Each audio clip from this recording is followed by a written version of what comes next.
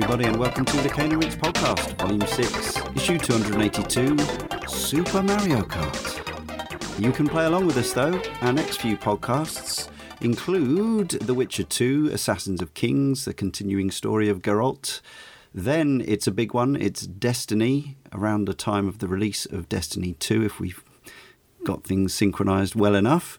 Following that, it's our second Double Dragon podcast. This time we'll be covering Double Dragon Neon, Double Dragon 2, Wander of the Dragons, and Double Dragon 4. If that doesn't make a lot of sense, hopefully it will after you've listened to the podcast. Following that, we're going back to the beginning for Mortal Kombat, covering the first few games in that. So Mortal Kombat 2, 3, Ultimate Mortal Kombat 3, and MK Trilogy. And after that, it's 20 years or thereabouts since Westwood's classic movie tie-in game of Blade Runner came out. And thankfully, thanks to Carl, we have a copy of that between us, because there's no other way of playing it, I don't think, these days. The only way is through Carl. Absolutely, yeah. So, yeah, email Carl if you want to borrow his copy of Blade Runner. Head to caneandrinse.com for articles, features, reviews, the full schedule up to issue 300, I should say, at the end of this year, as well as links to our friendly, busy and intelligent video gaming forum. Also our Facebook page where we do lots of news and things like that. We also have a YouTube channel which has content sporadically added and plenty of stuff that's already there to enjoy. And if you enjoy what we do, the podcast and everything else, you can support us in a number of ways. You can like and subscribe in the usual fashion on iTunes and other podcast platforms. But we do now, actually for the last year and a half or more, we have a Patreon. No hidden content, but if you want to donate, that minimum of $1 a month or more is even more gratefully received. It all gets ploughed back into us doing what we do, which takes a considerable amount of time and resource. And if we reach a target of $3,000 per month, by mid-November, we'll actually look at doing double the number of Cane and Rinse podcasts in 2018 from 50 up to 100. So that's your incentive currently. Head to patreon.com/Cane and Rinse and see if we can make it happen. If you want to buy some merch, though, you can go to the shop.spreadshirt.co.uk, T-shirts and bags, Sound of Play bags, T-shirts as well. You can probably get a Sound of Play bag. I don't know exactly how it works. That probably happens.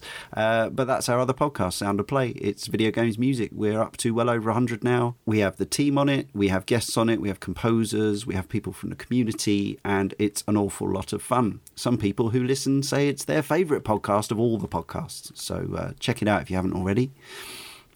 So joining me, Leon Cox, in issue 282 welcome back, Darren Gargett. Oh, hello. He's been a bit busy. It's Carl Moon. He's been on every show recently, pretty much. Hey, guys. And it's our Dutch correspondent, Michiel Kroder. Hello. Hello, hello.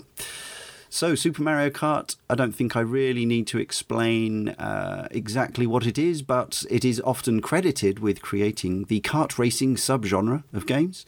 And obviously, it has led to a number of other developers and publishers to duplicate that success. And as we continue throughout the Mario Kart games, which we haven't scheduled more than the second game in the series yet, but no doubt we'll keep returning to the series. And we'll talk more about the clones and Me Too's and spiritual rip-offs as we go through the legacy, and the game, of course, is also has been key to expanding Mario into genres beyond platforming, and in fact, the Mario Kart games, I think, routinely now outsell the core Mario games. I think that's pretty much true. Certainly has been in recent years. With Mario Kart, I think Mario Kart Wii massively outsold Mario Galaxy on the Wii, and Mario Kart 8, I think, at least more than matched New Super Mario Bros. U, and so on and so on. So we shall see whether Mario Odyssey can outdo Mario Kart 8 Deluxe, but that's slightly a mismatch in that 8 Deluxe is a re-release of a 3-year-old game. But anyway, it wasn't actually the very, very first game involving kind of big-headed characters in little carts, or indeed sort of dinky vehicles.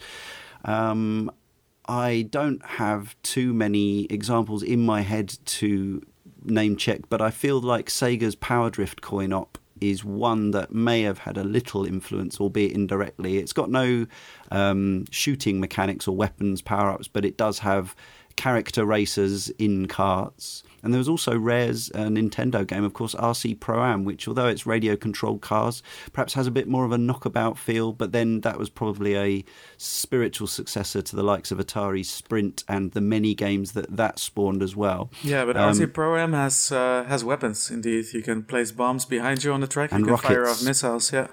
Yeah, very true. And there were other wheeled vehicles with weapons in games like Spy Hunter, Road Blasters, and many others. So Mario Kart wasn't perhaps the first to do any individual element, but it was perhaps the first to marry all these different things together. So it came out on the Super Famicom on August the 27th, 1992. That is a roundabout exactly 25 years ago, hence us doing this podcast. It arrived in the USA in September 92.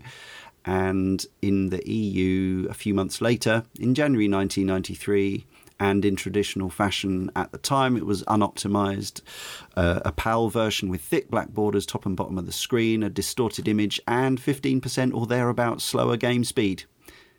We didn't really know. We were just starting to become aware and conscious of this stuff, but generally the magazines weren't bothered. They weren't likely to knock down review scores for the PAL versions. They would occasionally make allusions to the fact that they were still playing the American version or whatever, but we just used to go and buy them without worrying about it too much.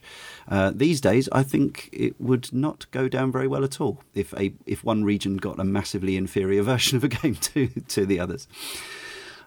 Our first piece of correspondence, which we shall intersperse throughout the show, is from Alex79UK, who says, Super Mario Kart was one of the defining games of the generation for me. My brother and I played it for hours upon hours, and we knew every single track like the back of our hands. It was always a dash to see who could get to the shortcuts first, the feather jump in the ghost house, the cutaway in the wall on donut planes, bumping each other off the track on Rainbow Road. Absolutely brilliant tracks. Great power-ups and weapons from the days before the blue shell annoyances. I always raced as the Koopa Trooper, although if on a rare occasion my foe would Bagsy him first, then Toad was a decent second choice. Mainly though, we'd play Battle Mode, incredible fun, and a mode which for me has yet to be bettered. The 4 stages were perfectly designed and would all get equal playtime, each requiring slightly different tactics. I don't have much more to say other than it's a game I have incredibly fond memories of, and one that I'll still load up and have a few races on even now. Yeah, the Koopa-Toad combo was very common in our house. We always raced for Koopa, and then if that was taken, you'd go, oh man, and then go for Toad. Yeah, the light characters were popular. Yeah, I had exactly the same experience with it. The Koopa Trooper just looked cooler to me. Toad looked a bit like a pillock. Jesus. How dare you? How absolutely Leon dare. is a non-Toad fan. That is offensive. At least in Super Mario Kart he did, in comparison to Koopa Trooper. I think that's why I like him a bit. He is a bit pillocky, and then he found his really pillocky voice in Mario Kart 64. But we'll come to that. Yeah. We'll come to that in a few months' time. So only re-releases really for Super Mario Kart have been on Nintendo Virtual Console. So it came out on the Wii VC in 2009 and 2010 Europe. Came out on the Wii U again in 2013, 2014. And it eventually arrived on handheld on the N3DS only, not the old 3DS, because Nintendo. Virtual Console on March 2016, but of course that version doesn't have multiplayer functionality. Our correspondent Joshi Hatsumitsu says Super Mario Kart was, and for the most part still is, super easy to pick up and play, and takes a bit of practice to master, and a bit of luck too. Okay, maybe a lot of luck. The rubber banding of opponent races was something perhaps I didn't understand or was aware of at the time. It certainly felt more prevalent in later titles. But in the original, I know if I tried and tried again, I could make progress. And this, like quite a few Super Nintendo titles, feels right at home on my 3DS. The Mushroom Cup is about the right length and difficulty if I want a quick blast through without a heavy time commitment, and it's still as fun today as it was in its heyday. My love for this title is definitely tied to my experiences growing up and playing it at the time, or reading about it in gaming magazines. To be objective, I can't be. If you have a new 2DS or 3DS, why not get it? It translates pretty well to a handheld and stands up well to modern kart racers, and the controls are still tight. And it's as casual or as deep as you want it to be. And of course, one other release we should talk about is the forthcoming one next month. I don't know if it is it September everywhere, the Nintendo Classic Mini Super Famicom sounds about right. SNES. So that will be another way to play Super Mario Kart, if you can get one, and if you don't mind ponying up the money. So the game was by Nintendo EAD, of course, with Tadashi Sugiyama and Hideki Kono directing, Shigeru Miyamoto producing. And we'll talk about some of the other personalities as we go along who are involved. The game sold on cartridge 9 million copies, almost, nearly. And we have no idea how many digital copies it sold on the multiple virtual console releases. Reviews at the time were strong, 96% in CMVG, 94% in Superplay, 92% in Nintendo Magazine System, 88% in N-Force. And over in the States, 5 out of 5 in GamePro, and a 9, a 9, an 8, and an 8 in EGM. So let's go to the team and find out our own histories with Super Mario Kart. Let's start with the oldest panelist, other than myself, the host, Michiel.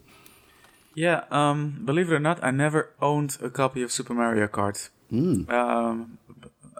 Despite the Super Nintendo being my only gaming system of the time. And I didn't have to because everybody else owned it. So I could play it at other people's houses or could borrow it from anyone at any given time. And this kind of continued up until as late as 1996, I believe, when my girlfriend at the time, she worked at a kids daycare center, and they had a Super Nintendo over there, which she used to take home for the weekend, and we used to play in her apartment in the heart of Amsterdam. We used to play a regular game of Mario Kart against each other as well at the time. So it was a game I've been playing all throughout the system's lifespan, without ever having a copy on my own shelves. And been playing, I played a whole lot of it, enjoyed a whole lot of it, and I also like Alex79 UK. It's also interesting to look back at those times and just think about how much time we put in the battle mode, and that's something that I've never repeated with any Mario Kart game ever since. That's putting that much time into the battle mode. That's cool. Carl, how about you? Did you get this at the time? I know you've got a sort of a mixed relationship with Mario Kart, as many people have. Yeah, the Mario Kart is a strange game in my lifetime where I can't actually place where I first encountered playing it. And it's kind of bizarre because I remember when I first played the likes of Mario All-Stars, or when I first played Super Mario World, and I think I can remember those because they're the genres that I'm really in with, and the kart racing, as I'm sure I'll discuss later on, is something that I am a bit hit and miss with. So for me, my first interactions were with the media, the likes of Games Master, the shows we'd see on TV, and the huge magazine campaigns, and seeing this game being played constantly. I mean, it was a mainstay on TV. It was clearly a very big deal, and it was something that I was craving to play. It looked beautiful, but it was mainly the look of the bigger characters. So unlike Darren and Michiel, for me it was Bowser and Donkey Kong Jr. that I really wanted to play, and there's still something I find kind of cutesy about the way that they handle their karts that really drew me into wanting to play Super Mario Kart. Yeah, it's an interesting aesthetic, like these big characters that way down crammed in these small carts. Yeah. And I find that so much more appealing than the little characters. So whenever I came to play it at a later date and people would rush for the smaller characters, I was just happy to play with the big ones. And I was a fan of the racing games, the likes of Skid Marks, etc. on the Amiga. The top-down racers, RC Pro-Am, another one that I really would enjoy. And I felt like it, as time went on, it became this game that somehow kept eluding me. I just hadn't quite got my hands on it. And my first memory of playing it is way after the fact. And I like I say, I couldn't pinpoint exactly what it is, but I remember playing it with friends in split screen. But it's one of the few games where I've never actually been able to pinpoint what year it was or at what point it was, but it was definitely not when the game first came out.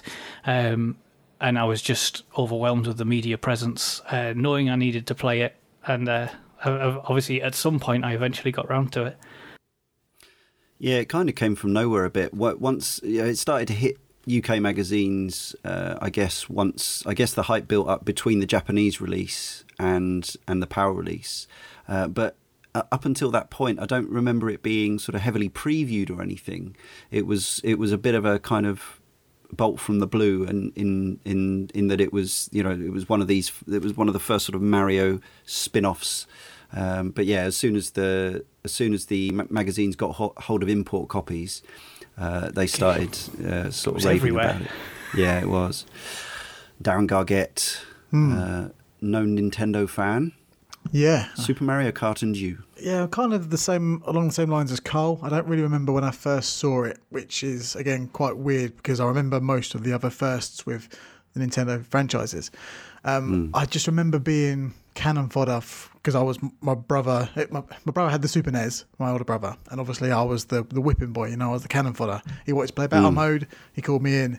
He wanted to do Rainbow Road on the 150cc, he called me in. So I was literally doing the monkey work for him, and but I never owned a copy until I had enough money to start buying games. So this game came out when I was about 9 or 10, so I was just on the cusp of understanding what owning stuff was in my room. I didn't have any games at all, really. I was all from my brother. So I was literally just player 2, really, and substitute player 1 when my brother couldn't handle the pressure. But all these kind of moments built up into me owning my own copy and absolutely mastering it within moments. I just flew through all the cups, and then I was a force to be reckoned with. It's a weird one because I never really played racing games before this. I'd played Spy Hunter on the Amstrad, I guess, and other kind of games that involve cars, but I'd never really seen... I'd seen F-Zero, so I made the link there, but I'd never really got my hands truly on a racing game until now, and it's kind of confusing to me that I don't really understand why I don't remember when I first saw it, because me and Nintendo, it kind of sticks in my brain. So yeah, an odd start to the series for me. Yeah, for me it was, I think I got my first Super Nintendo late 93 or early 94, so Super Mario Kart had already been around. I have a feeling I may have played it on somebody else's before then in multiplayer, 2-player as it was. I ended up owning multiple copies. I kept buying it and trading it, but ended up playing it an awful lot, and I've bought it again since on every virtual console re-release there's been, and I still go back to it now and again. Obviously I've had some kind of relationship with every game in the series because I am a fan, but I have a weird one with Super Mario Kart in that I don't think I ever really... I don't think I did what you did, Darren. I don't think I ever really got the handling. I still don't get the handling. I'll still play it. I'll still time trial it. I've done almost everything on the game, although I have a feeling that I never gold cupped the special 150cc. I have a feeling I was taunted forever by a silver cup on one of those cartridges, because it's evil, as we'll go on to discuss. It's a cheat. It's not even a cheat. It's predetermined what's going to happen, and you have to try to break that predetermination. That's how the single player game works. But having said that, I have enormously fond memories of being absolutely furious with this game over and over again. Some of the worst swearing, some of the most unpleasant things I've uttered. Me and my friends teaming up to co-op the Grand Prix was just an absolute... It was a laugh riot, and we knew the game was bent. We knew it was robbing us. We knew that we were not on an even playing field with the other kartists. That was not the point, but it was a seeing about how much we could do to mess them up. And we even talking about co-oping the Grand Prix, it was even a case where one of you would become... You were trying to get the gold cup for one of you, and the other one was basically a sacrificial pawn who was just trying to disrupt the AI as much as possible to stop to try to do anything that would knock the AI predetermination off its axis. Yeah, my closest school friend at the time, who owned the game and who I played with most, remarked just how uncanny it was, how much the developers could make you hate these very cutesy characters in this game. Like you would absolutely wish the most horrible things on them when they hit you with something and whizzed by you. Oh, it's almost so taunting to see the cute characters really make a mockery of you. Yeah.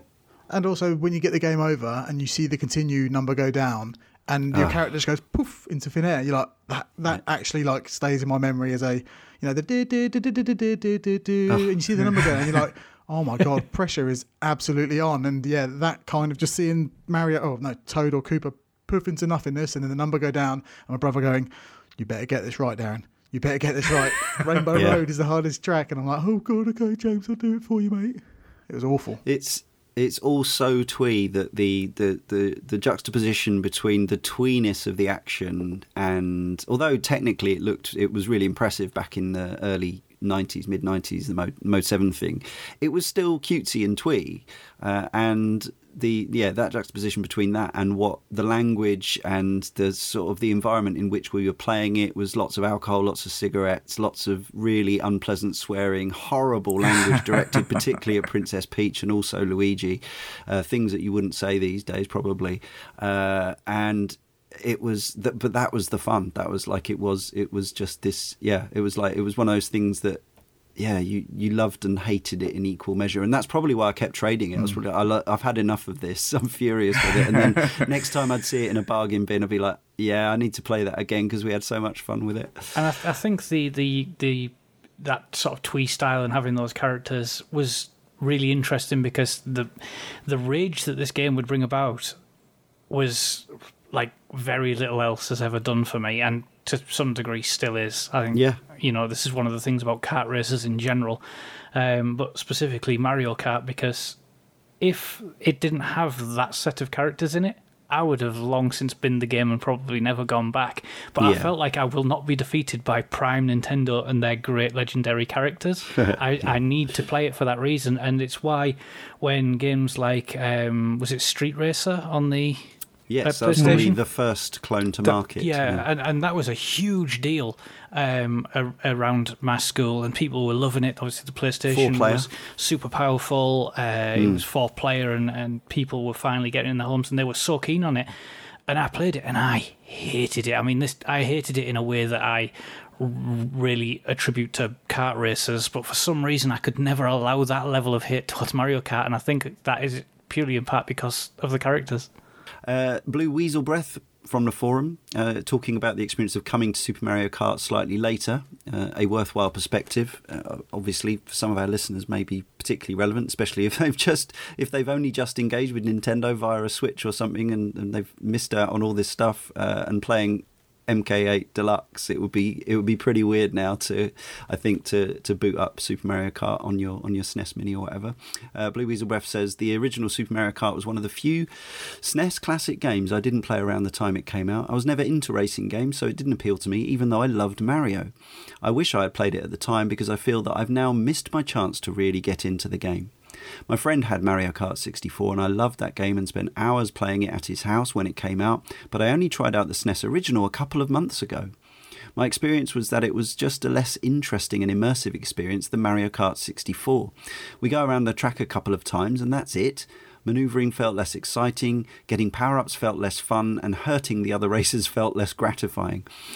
I surprised myself with his reaction since I'm a huge fan of SNES-era games and fell out of gaming shortly around the 32 and 64-bit era.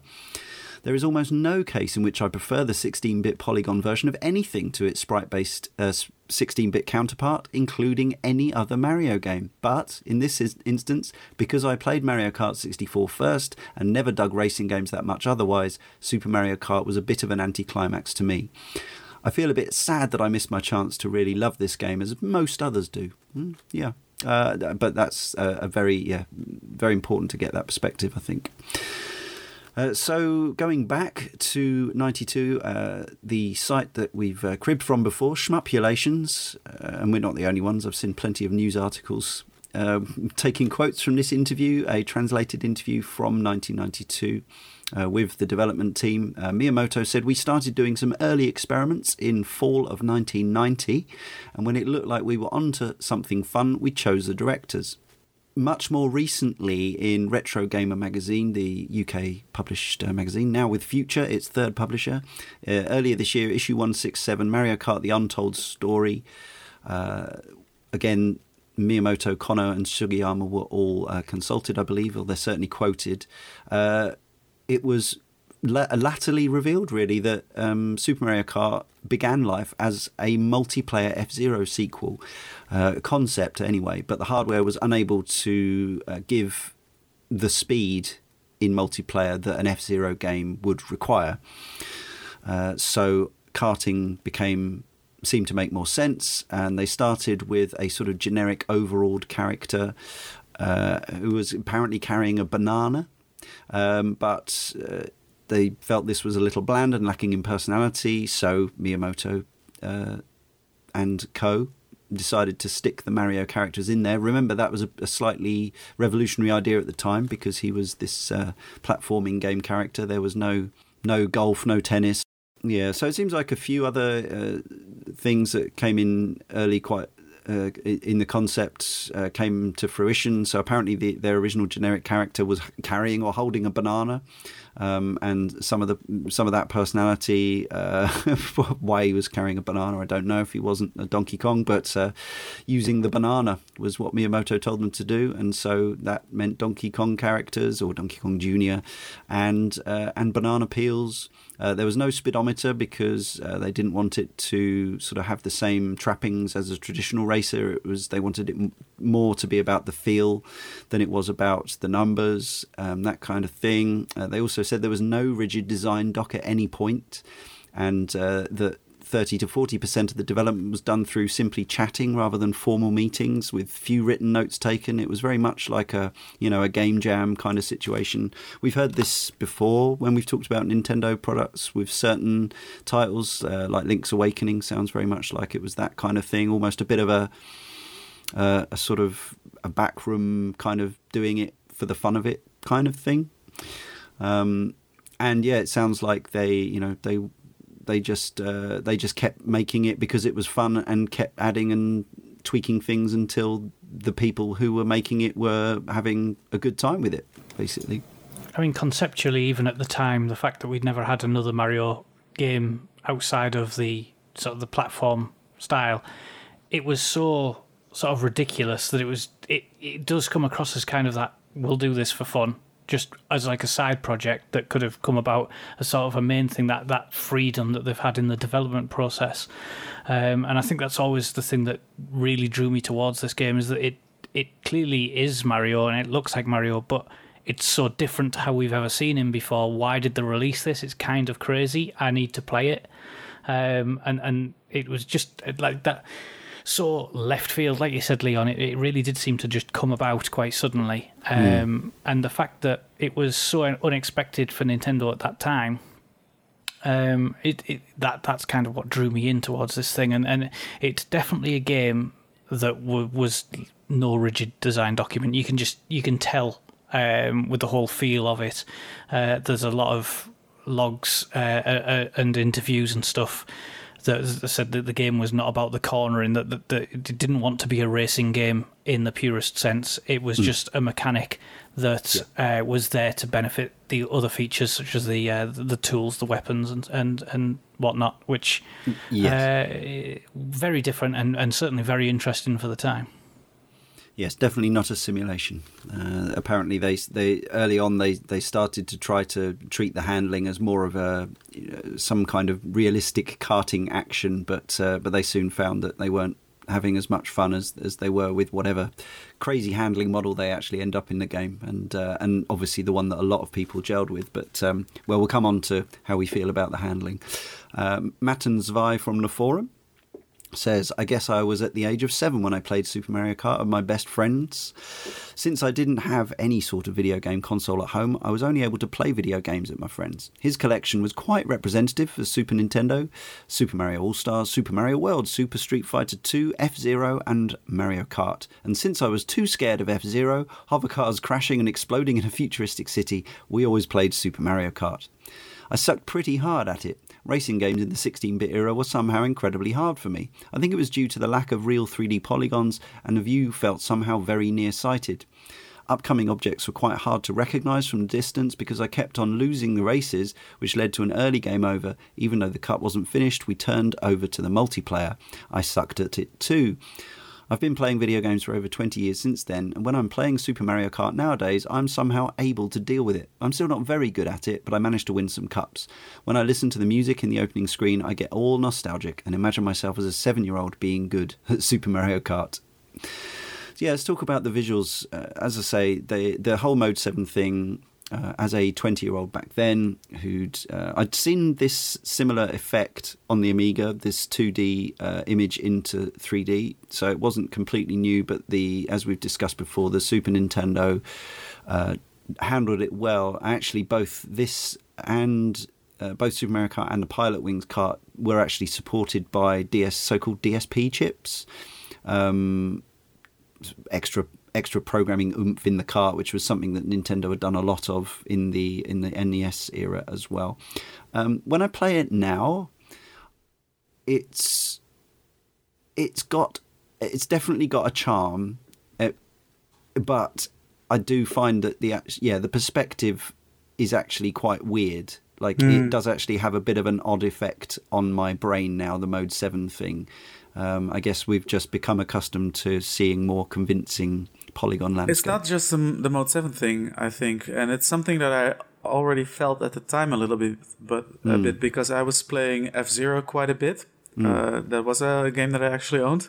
And if you look at F-Zero, of course, it's full screen, and you can see much further ahead up the camera's track. Tilted higher, isn't it, as well? Tilted much higher, yeah. So in Mario Kart, you have the always on split screen basically, and you're right behind the vehicle, and the tracks or the Mode 7 flipped and scaled environment looks very dithery and very very unstable and uneven. And that's something that I always from the beginning I felt a bit odd. Maybe that's one of the reasons why I didn't spend my pocket money on it initially, or never actually did. It looked a bit odd to me. What I did like about the graphics is that it invoked in many ways Super Mario World, which had really won its way into my heart already then. Yeah, but there's always something. There were things about it that I liked and things about it that I disliked the look of the game. The sprites, also the characters, didn't look as nice as the character sprites in Super Mario World to me either. It looked a bit off, a little bit weird. I took a lot of pleasure in seeing the character select screen and letting them spin around 360 to see the animation on their faces. That was quite a nice touch. Like Yoshi's tongue pops out, Donkey Kong Jr. does the arms up and down, and Koopa Troopa's eyes go a bit crazy. But in terms of the split screening on single player mode, that always confused me.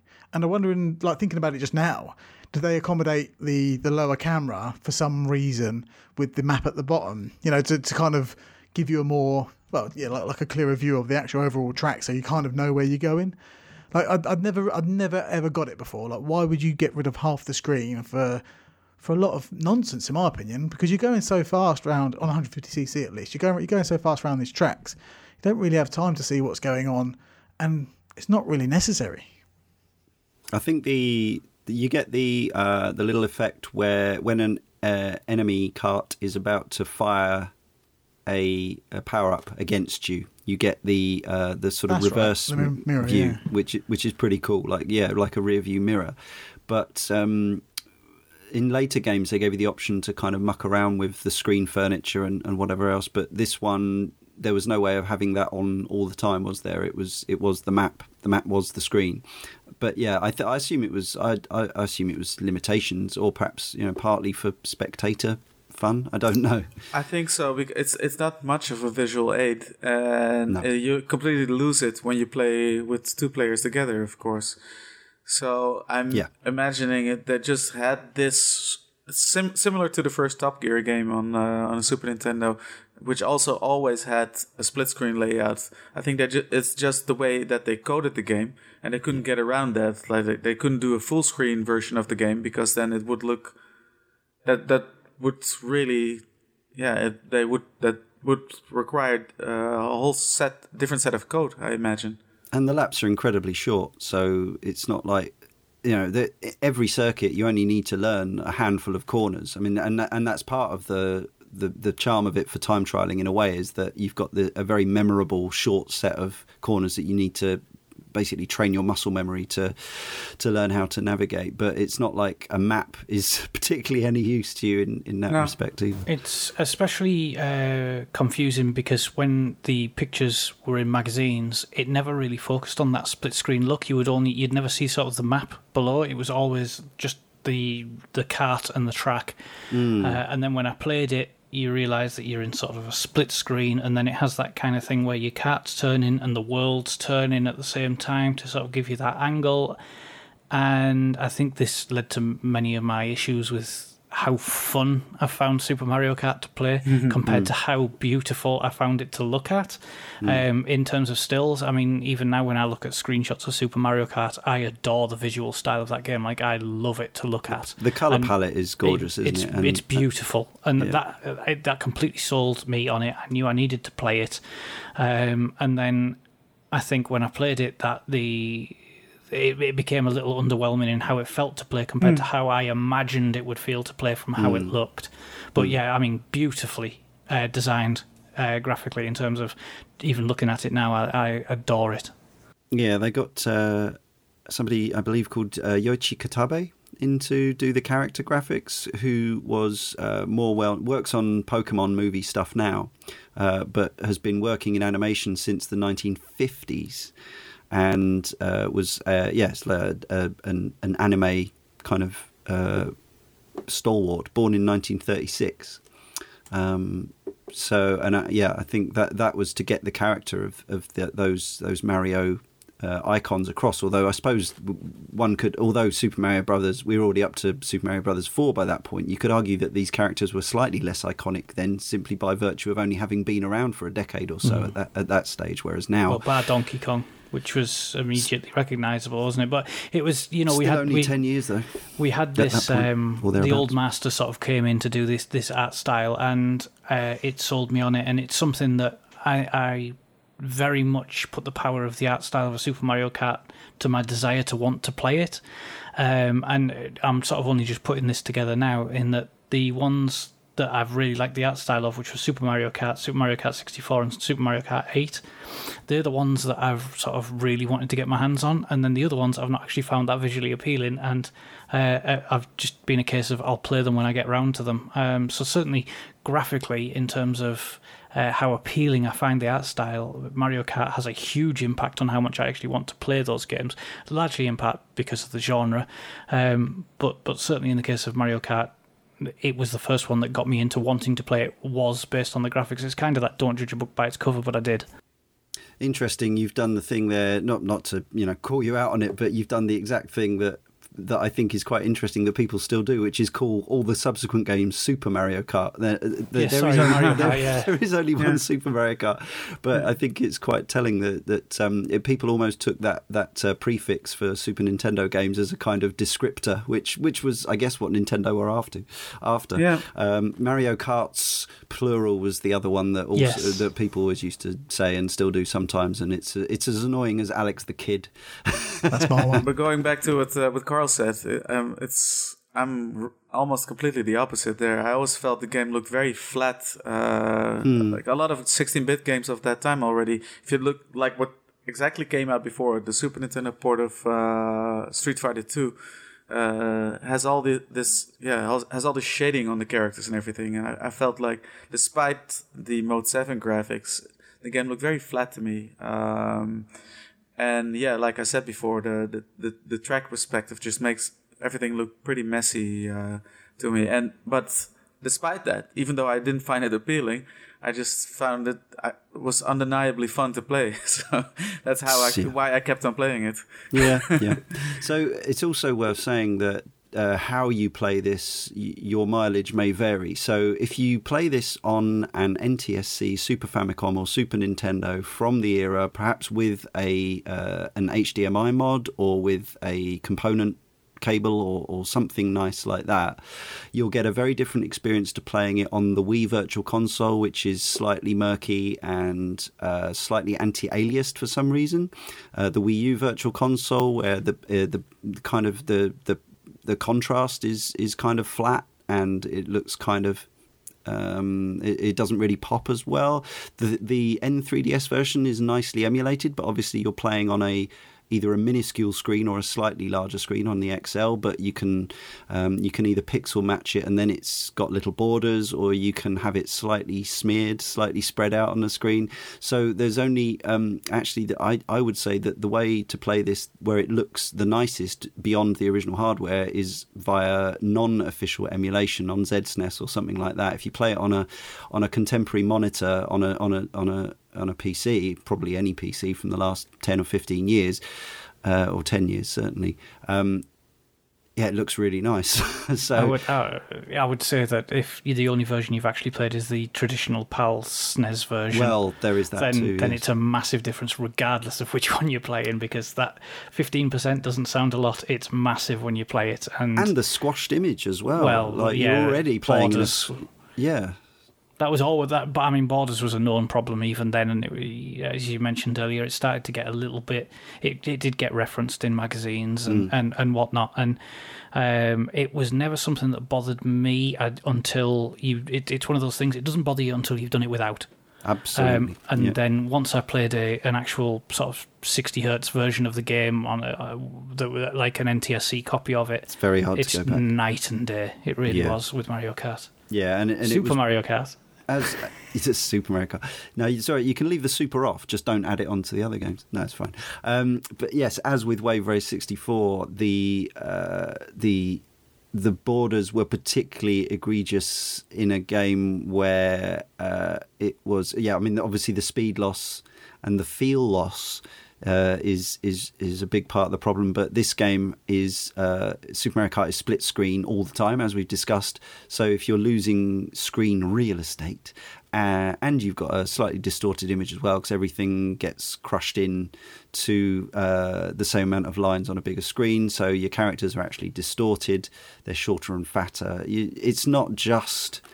You're losing in multiple areas with those old PAL versions. Like, it's not just one little concern. It's a whole slew of things which, as I say, we were fairly ignorant of up until a point, and then as soon as you're enlightened, it's hard to very hard to go back and hard not to feel angry. One benefit. That's the thing, is there was not one element better of our versions than the American or the Japanese. Only in very small rare cases where a European developer had properly optimized for PAL so that it was actually displaying more lines of graphics. That was the only time we had the better deal, but even then it would sometimes still run slower. So visually though, the tracks for me, I didn't find them particularly exciting. I just kind of accepted them as that's the way they should be because they're in the Mario place, as a 10-year-old. Oh yeah, That's completely flat, of course. But they're the track designs themselves in terms of art, like they're quite visually distinct. So you got either like on the Bowser track, for example, it's covered with lava, so you know where not to go. Yeah.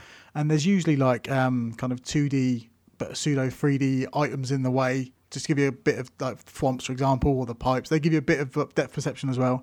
And I really appreciated the multicoloured blocks that go around like as a perimeter border for you, because it kind of gives you, again, a bit more of a depth perception of where you should be in relation to the track. But overall, I do think that the contrast in colours that you use, they make sense, but they also work really well to give you, the player, loads of indication of where you actually should be on the track. Like Koopa Trooper Beach, for example, you can clearly see, like, there's no multicoloured blocks to stop you from going everywhere, but there's the deep blue sea that will stop you, and, Lakitu will pull you back out. And you can clearly see exactly what Nintendo were going for in terms of visual design. Even on the Choco on the Choco levels where it's all brown, you can actually see where not to go and where to go, like, the dark chocolate and the milk chocolate. That's how I saw it in my head. And then the melted puddle chocolate. It's typical Nintendo design where, as a 10-year-old, you don't think, oh, that's brilliant art design. You just think that's how it should be because it's Nintendo magic. Yeah. I love the fact that it's vanilla and chocolate and all these delicious edible substances. And unlike on... obviously, we're doing Mario Kart 64 later in the year, and I'm a fan of that game. But Choco Mountain in that looks like turd mountain, whereas in on the Super Nintendo it looks like delicious chocolate. Yeah, that's an excellent point. And I find Koopa Beach the most visually attractive track to look at. Yeah, we also we can't go further without talking about the sound then, because I think the music in all the Mario Kart games is really important. I think obviously in 2014 they got the Super Mario band in to play these live tracks with guitars and saxophones and bass and whatever else. Back here we're on the chip music, and some of these tunes have never been heard again, but some of them have followed the series through. And this is a composer called Soya Oka, and she had a grand total of about 30 minutes on the Kart to fill. So it's really quite a short soundtrack. Everything's made up of quite short loops. But while I can't really express what it is exactly about why I like the sound of this game so much, it's so twee, it's ridiculous. It's like it's kind of absurd. But again, coming back to that thing we were talking about earlier, the sort of juxtaposition between the pure evil of the gameplay with this insanely cheery, chirpy music. And as the team said, it was the first time, I guess, that Mario had been playing with his enemies. So there's this. So rather than Bowser being this, ender level boss that throws you into lava or you throw him into lava, he's now your friendly rival, sporting pal. This is a fun day out at the go-kart track, and to an extent. And so it wouldn't have made sense. I mean, Bowser's tracks music is a bit more full on and intense, but you mentioned the Koopa Troopa Beach there. That music is so jolly. It's just it's a cute set of instruments that she uses, and it's not a soundtrack that I would stick on my iPod and walk around listening to, but it's a soundtrack that every time I hear it, every time Super Mario Kart gets fired up or it's used on another video on the internet or something, it's like, that's generally really it's sweet. Very percussion driven. Yes. Yeah. And whistles and sort of carnival sounds as well. Yeah, and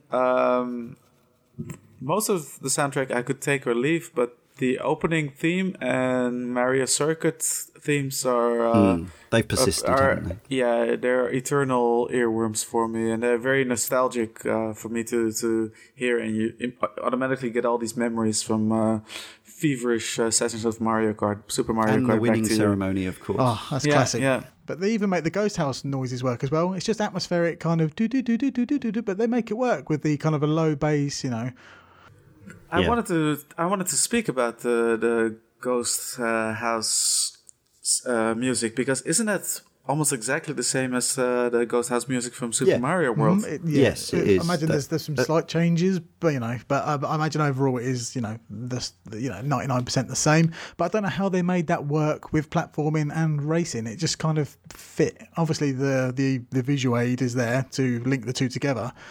But it always seemed like the go-karts go faster than Mario could run. So how does that work in? It's very clever.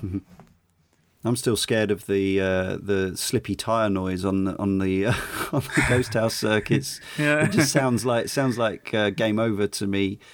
Taro Bando is responsible for all the sound effects, and this was one of the very last times we heard Yoshi's what I consider to be canon sound effect. His before he started getting cutesy sort of high pitched voice. Also, the never answered question: how did Yoshi grow arms between Super Mario World and Super Mario Kart?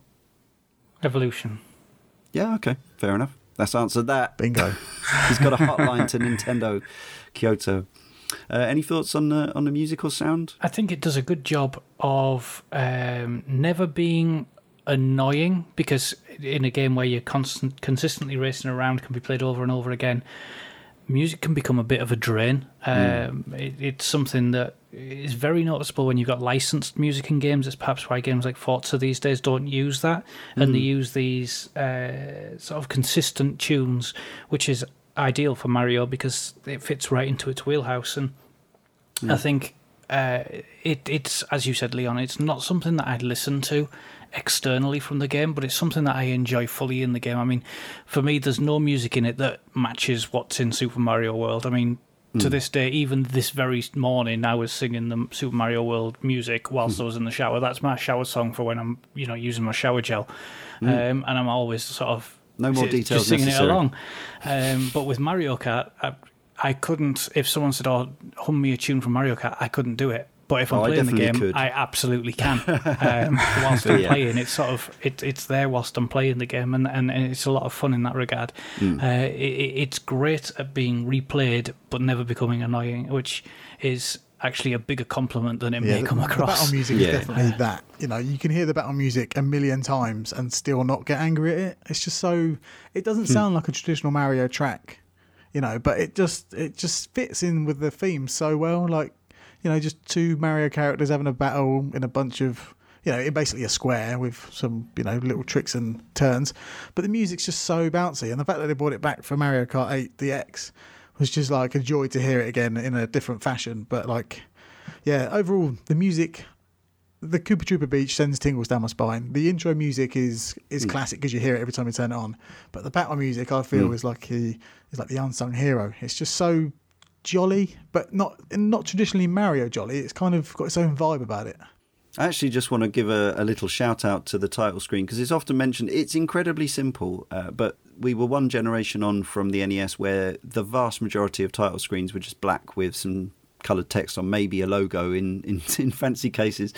But here we had a little drive-by with the little characters coming past, and they would accelerate and decelerate, and they would occasionally fire things at each other, and they were sort of Mario World style mounted in the background. And one of the things that made this very exciting were these chrome, sort of shiny metallic letters of Super Mario Kart, which back in the early 90s made it look ever so swish and ever so cool. And I still think I think the font, the lettering on the Super Mario Kart logo still looks tremendous. At the time, I saw it a bit as a callback to Super Mario World's title screen, which also has animation and scrolling going on. Yeah, it feels less finished though. Like it's just a green background with some hills that you see in Super Mario Brothers. Yeah. But it's almost like a kid's drawing. Just of the on Mario grass. Universe. In my head, there should be a track there where they're driving along, whereas they're just driving along grass, which you don't normally see, or you get penalised for. You try to avoid it.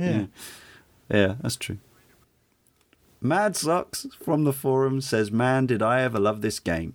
First time I got to play it was when I did a console swap with a guy in school. I was always a Sega boy and this guy was a Nintendork, so we decided to swap our 16-bit machines. And along with Pilot Wings, Super Mario World and Kevin Keegan's Football Manager, it was the first time I'd played Mario Kart and was instantly hooked. The Ghost House was by far my best level, not just for the massive ghouls populating the sky, but the music that accompanied it was just superb. I would never go through all the characters and try each one, find out their strengths and weaknesses. I was always Yoshi. No one else, just Yoshi. Thanks to the wonderful world of emulation, I still play this game time and time again, taking in the atmosphere of the track, jostling for positions, going into each first turn, and my personal highlights, driving over the question marks on the final lap, getting a red shell, then if I was in second place, homing in on the leader, most of the time it was Cooper, and firing the shell on the home straight and watching him spin out so close to the finish line as I glide past and take first place. Ah, such memories. So yeah, it's a game that I think is sort of quite noticeably scant in terms of content when you fire it up now. There's the battle mode with 4 arenas, which is 2-player only, and beyond that you have 4 cups over 3 difficulties. And that is your lot, apart from time trial. So the Mushroom Flower Star and Special Cups, each comprising of a different set of tracks, so it's 20 tracks in all. And obviously what makes it different is the really 50, 100 and 150, as well as the actual movement speed. It's really the difficulty as well. The enemies are much more punishing and mistakes are just not tolerated on 150cc. If you drive into a wall, you've basically lost a credit. Because yes, this is a game from 1992, so you effectively, if you finish outside the top 4, you lose lives. But then if you're going for a proper cup, if you finish pretty much 4th or 3rd, you're probably going to have to ditch that game and start again anyway. It's a game that you can finish, as it sounds like maybe you did, Darren, in not very long at all, and it's certainly my experience with every Mario Kart since, pretty much apart from maybe Super Circuit, is that I can just steam through the single player and pretty much get gold cups at the first time of asking on most tracks, most cups, most difficulties. But back then, partly because there was less content, partly because I think the game was more evil, even though there was no blue spiny shell. As I say, I don't think I ever got the gold special 150cc cup because it just drove me insane. It was hard. It was nothing to sniff at. It was, like I say, it was a thing that I was called in for. As like bringing a cavalry, because it took me ages to do as well. It wasn't like I just did it. I remember like stressing in front of the TV with my brother looking over my shoulder. So it was like genuine stress and pressure. But yeah, it's all down to the handling, though, isn't it? And understanding like when to use your items against their weird bespoke items that you never really have chance to use against them. They've all got their own version of, they've all got their own weapon, which I didn't really understand at first. I couldn't quite grasp why they were throwing mushrooms. They literally don't play by the same rules as the humans. Yeah, it's ridiculous. But the handling is why I kept going to Cooper or Toad, because mainly Cooper. But I just felt like I was more in tune with that handling. And it's not a traditional Mario Kart slide, is it? You don't wiggle the stick to get a gold boost or whatever. It's it's really hard to explain, and I don't think I will put it into words. It's hard to do. Yeah, it is really hard to do. But you kind of hop, and then you can kind of feel like a snap, like a friction snap when he hits the deck, and you can kind of feel it go around. Like, it's really hard to explain. But of course, the key thing is that the surfaces change this wildly. So one of the absolute key elements of the gameplay in Super Mario Kart is that every track, I think pretty much every track has multiple surfaces, apart from maybe some of the road-based ones. I think, but anyway, Rainbow Road is just a bunch of colours, and that doesn't matter where whereabouts you drive. That's the same. It has a very similar feel to Mario Circuit, in that it's really tight no matter where you are.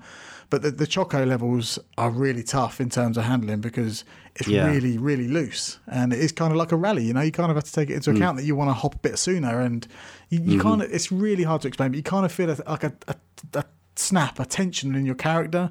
And then you use that to swing around the corners. So it's kind of a preemptive hop rather than doing it while, round the corner. You kind of want to do it before. It's hard to explain. Exactly. The landing spot after your hop is where you want to start your drift, basically. And it's kind of a feathering thing as well. It kind of reminds me of like Burnout in a way. You don't want to just hold the direction of the corner that you want to go around. You kind of have to feather it a bit as well. You need to use you need all the coins to go really fast, because that's when you get your best kind of inertia. It's really it's really kind of in depth when you think about it, how much effort they put into turning around these corners in a Mario Kart game. Yeah, and I think this is exactly the thing, although it doesn't feel like a driving game in any way, really. No. It doesn't feel like any other racing game. It feels like Super Mario Kart. It only feels like Super Mario Kart. They changed the handling completely from every game onwards, although they've now, over the last few iterations, have settled on something. Well, I say the last few, probably since Double Dash, they've pretty much settled on something that stays fundamentally the same. But this game is very much its own thing. Now, I can completely understand that a lot of people, and there's still a time trial scene for this game, and I still enjoy time trialing as well. Darren and I had a little to and fro just a couple of years ago on Super Mario Kart, because it has this very specific feel. But if you don't get it, which I don't feel like I have currently, I feel like maybe I did in the past at some point, but never as good as some people. It's horrific, because if you get it wrong, you can spin out, or you get caught on a little Mode 7 block that you can't drive through. Yeah. And it is pretty much game over, and that's where a lot of the frustration comes in. So it's not only the Mario Kart classic frustration of the getting hammered by everyone coming through behind you, it's the getting your handling, your cornering ever so slightly wrong and ruining your own race. Yeah, it's very specific. Maybe the thing that came closest to it that I've been playing in recent years was Super Circuit on the GBA. That has very similar handling, and it feels really weird when you go back to that as well from newer titles.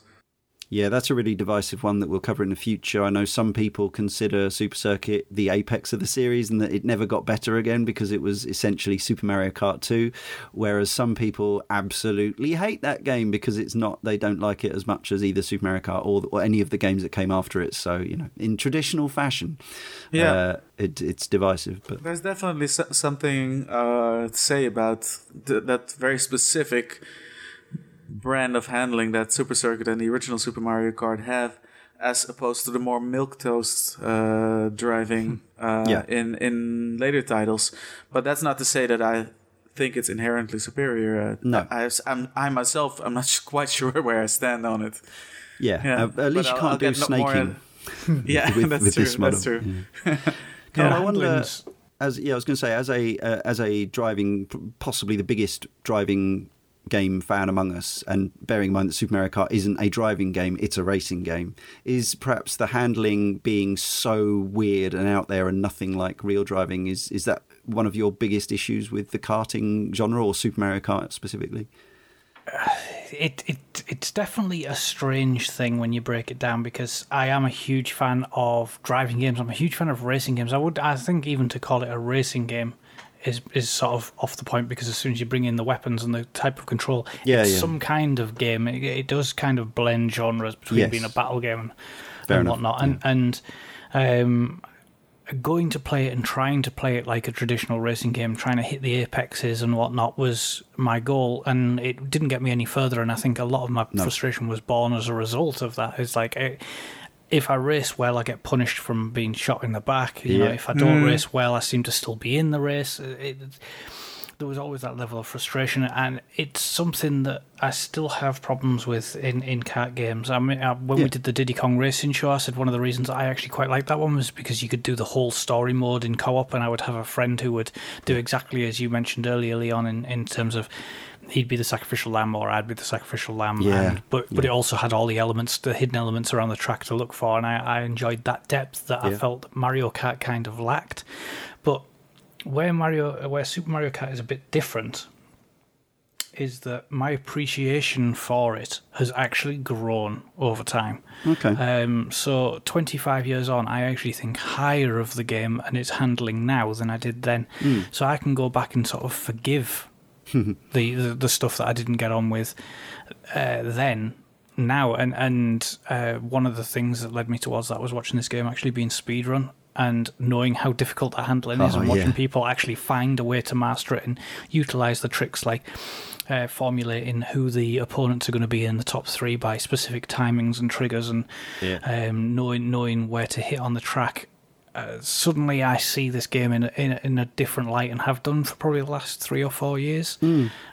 So whilst the kart genre is still not something I'm 100% sold on, Super Mario Kart is no longer a game I have this sort of question over why do people like it when it doesn't even handle that well kind of thing.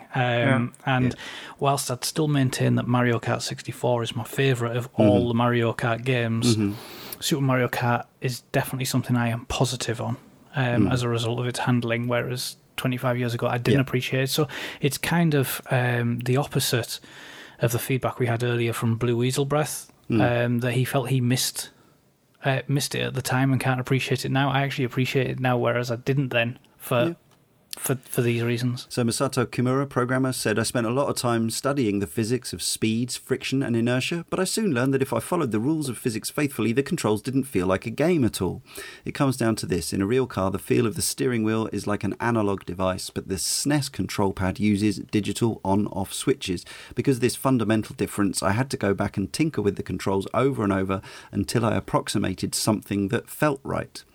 And Miyamoto said it was an extremely difficult process. Imitating a real car didn't work at all. The only way forward was for us to keep meeting, talking it over and revising again and again. I'm afraid I also made matters worse with my advice that didn't make a lot of sense. Oh, this part feels good here, but it's kind of weird physics. I don't know though. Yeah, we should change it. All that back and forth, just worried and annoyed, Kimura. That's very interesting. Ties in nicely to what we were saying about the handling. And the digital on-off switches, that's also a really interesting part, because not too long ago, I started playing Sega Rally on the Saturn, and that also game, digital. Yeah. digital, but it's incredible how smooth that game handles. Yeah. It's like it. The way it handles is like the longer you press the D-pad to a certain side, it's almost like the longer you turn your steering wheel. So it's very, very smooth. It's but yeah, and I mean, it's pretty incredible what they did, considering it's originally an arcade game with an actual analog steering wheel, and then translating it to digital controls. You can play it with the Knight's Pad as well. You can, yes. I believe Sega Rally is consensus best digital handling on a racing game. Even to this day, it still holds up to play, and I know that was the main reason why it was so revered on the Saturn. But it's kind of weird because if you play in something like Project Cars now, which actually has active go-karts in it, or if anyone's actually driven in a go-kart, they feel very different to how Mario Kart is, but also very different to how a car actually feels to handle. And having accurate handling of go-karts in something like Project Cars isn't really fun. So to have gone for even to try and match closely to karts wouldn't have worked. Yeah, and digital handling in racing games or driving games, whatever you want to call them, arcade-style racers, there have been a lot of other success stories. Like I was completely addicted to Ridge Racer on the PlayStation, and that's a ridiculously digital experience, but it's all based around this, hitting the drifts. But then again, Wipeout 2097, I only played that digitally as well. So it's amazing what you can do with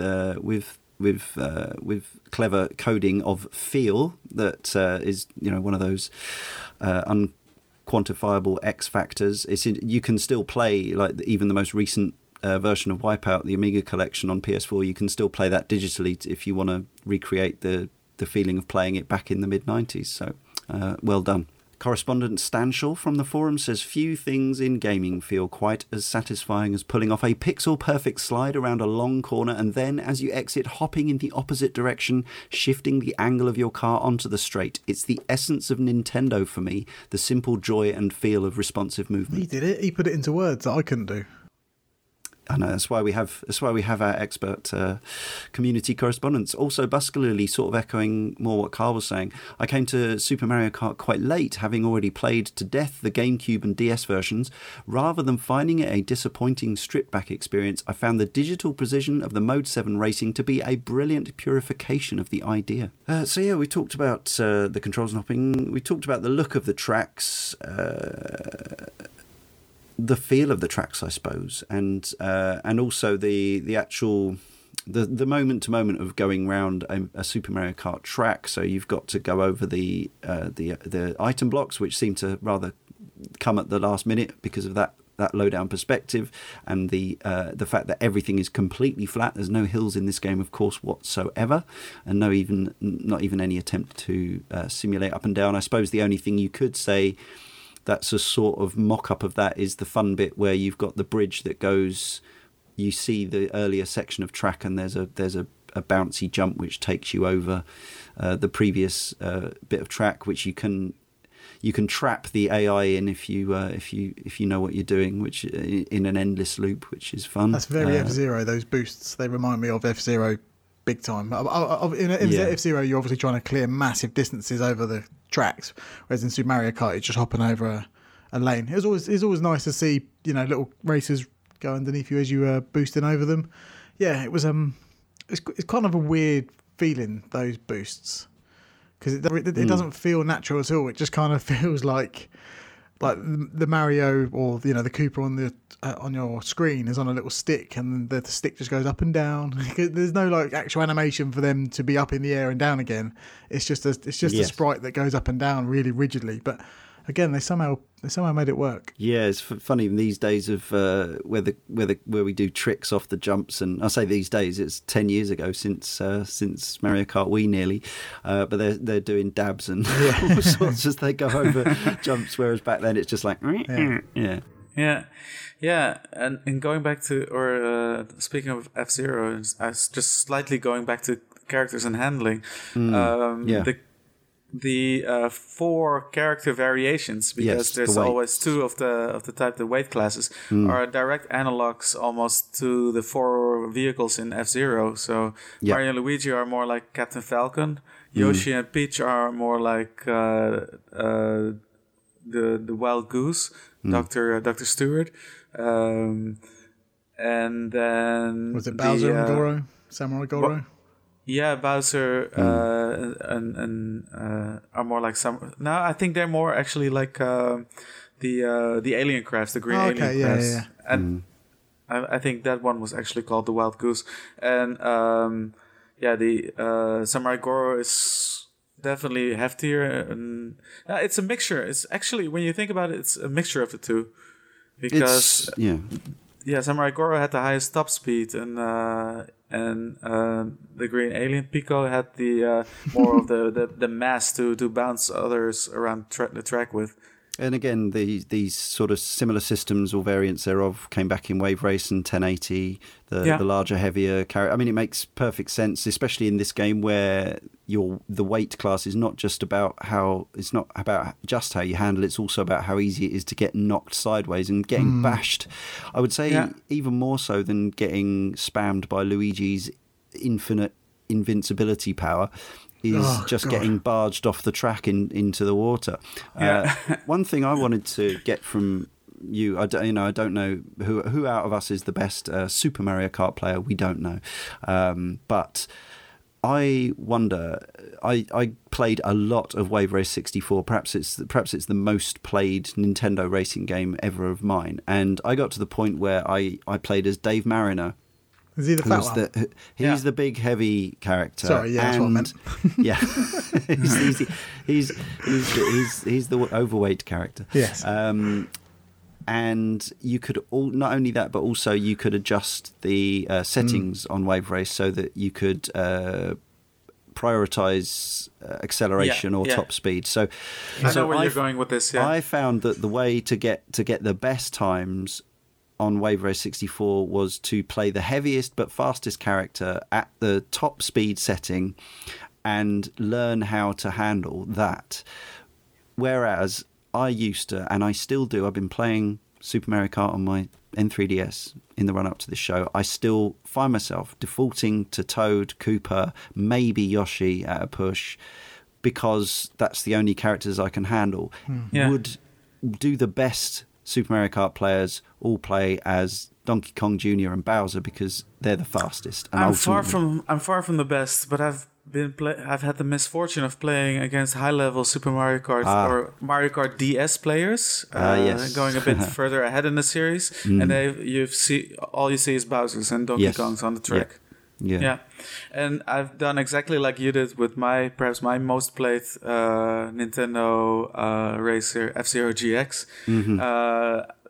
Every time, because it comes to a point where you know the tracks well enough to where you don't bump into corners anymore. Yes, and even if you do, that's already a loss if you play at certain difficulties or for certain times. So.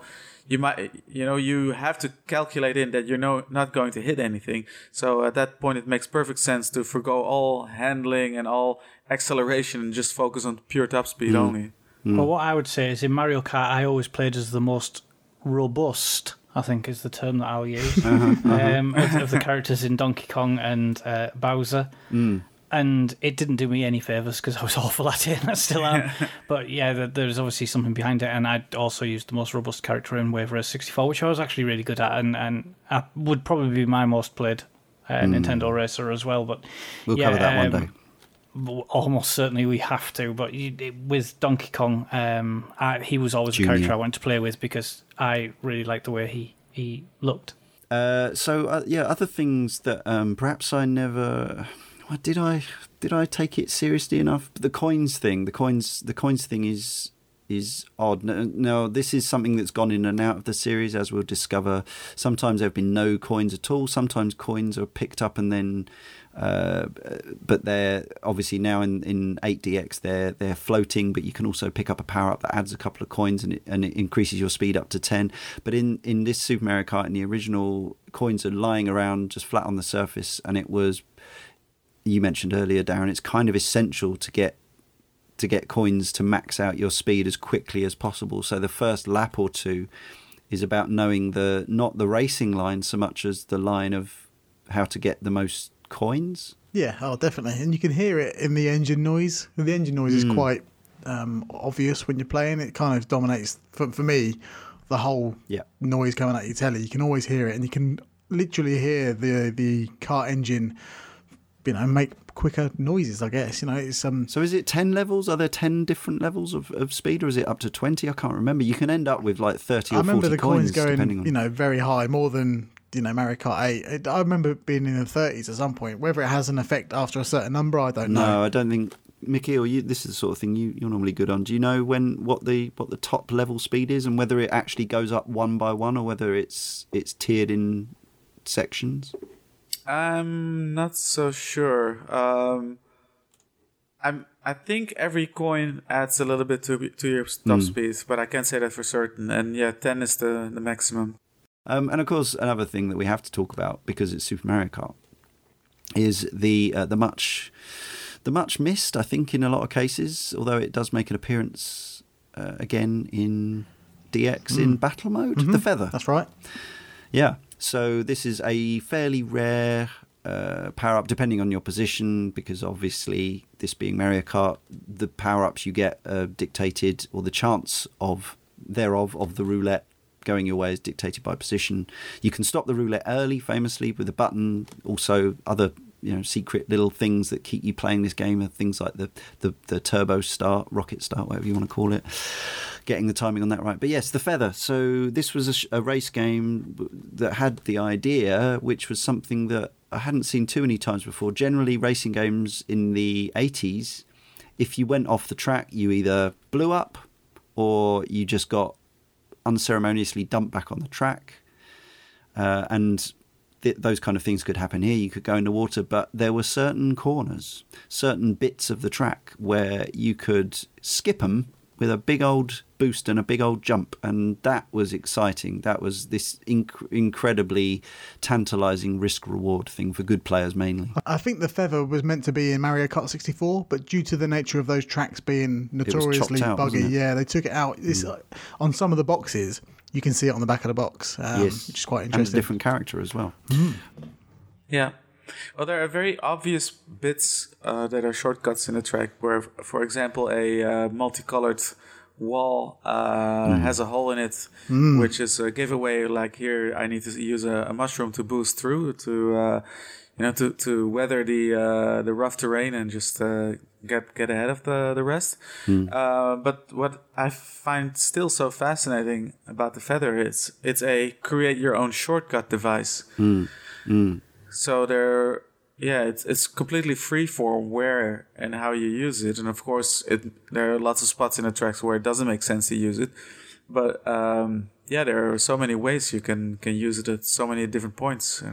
I used to use the feather to get out of bounds in battle mode when a red shell was chasing me. You should just jump out the battle arena just to avoid a balloon being taken away.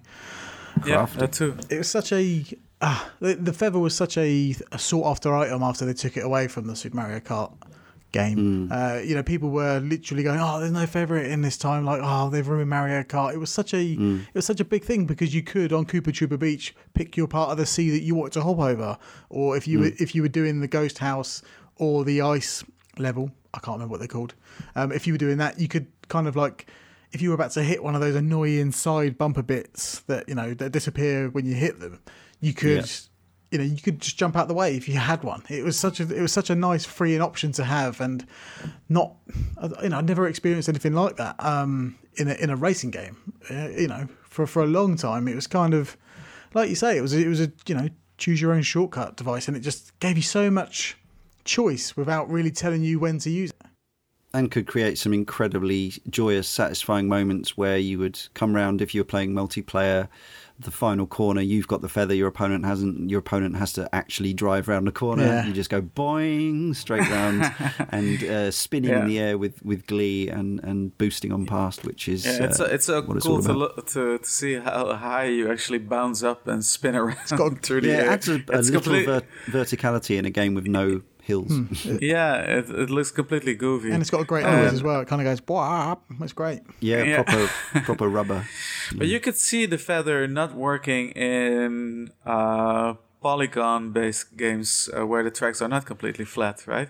It would make even less sense in 8 and 8DX because you're upside down some of the time. So it would. I mean, it could still be fun, I think. But I can completely understand why they both took the feather out and put the spiny shell in. Those are the two most controversial items. Well, one is much missed, one is much maligned.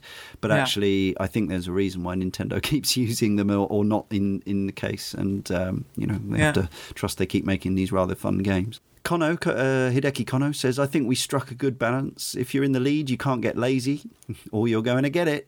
The items introduce an element of luck into Mario Kart. No doubt, for some people who played F-Zero really seriously, the whole idea of luck in a racer would be anathema. So originally we had an option to turn the items on or off for the Grand Prix mode. That was our quick fix for that problem. But I think that as you play with the items, you come to realise they're implemented in a balanced way. They give some hope when you've fallen behind and allow for the thrill of an upset victory. So on further consideration, we opted for a flow similar to Dr. Mario and ultimately took the no item option out.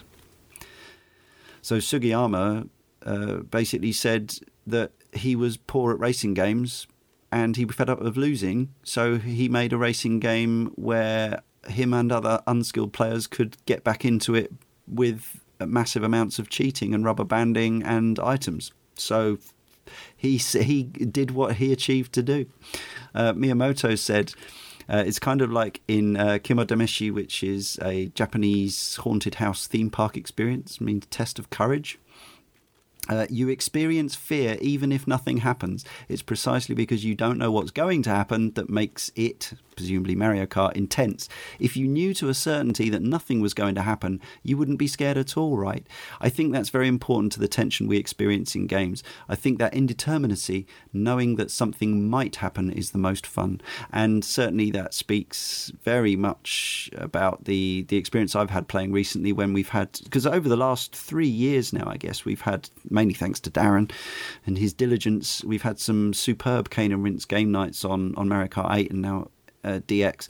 And my experience is somebody who most of the time finishes halfway or slightly above halfway.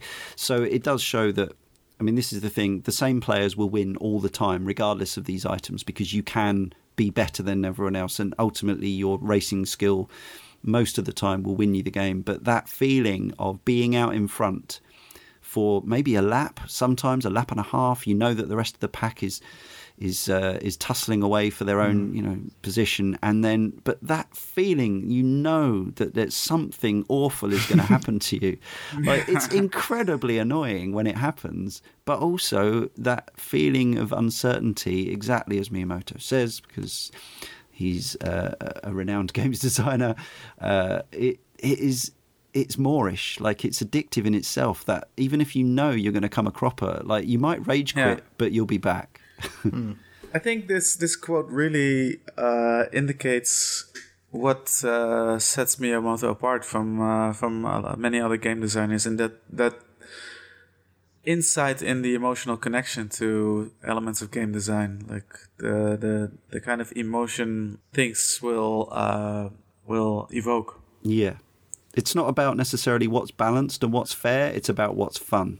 And they made this game that is demonstrably a cheat, a nasty, rotten, dirty, predetermined cheat. And it sold 9 million copies, and we're playing the 9th version of it or whatever currently. People still can't get enough of it. Exactly. There's a slight bit of skill to the weapons as the player. You can throw the bananas and hopefully land it on someone's head. Or you can aim a green shell across a corner and, hopefully... there's a great satisfying noise when you wallop someone with a green shell as well. It's unique to Super Mario Kart as well. It kind of gives them a proper cartoon kind of power, like a proper punch. It's really hard to... It's mad. Like, I love it. And it goes afterwards. And it's like, there's your reward. You get a comical noise and, you see your rival spin out, and because you did that with a green shell, it's there are a lot of neat little tricking with the items. Super Mario Kart is also one of the Mario Kart games in which you can drag items behind you to shield yourself from incoming attacks. You can drop them off, can't you? Can you hold them in behind Super you? Mario You Kart? can hold them. You can hold them, right? You can drag them behind you. Oh, okay. Well, yeah, I mean, even the AI does that in the modern games, which is which is cool. It's part of some games, and some games it's not possible at all. Yeah, I'm not sure it even tells you in the manual about being able to drop shells off behind you and things like that. There's a lot of tactics and strategy. It is one of those games where even though you know it's taking the mickey, you always feel like you've got enough in your arsenal to determine the outcome. Yeah, which you have ultimately, but it may take you a lot of goes at a particular tournament to have all of the luck in a row and all of the skill in a row.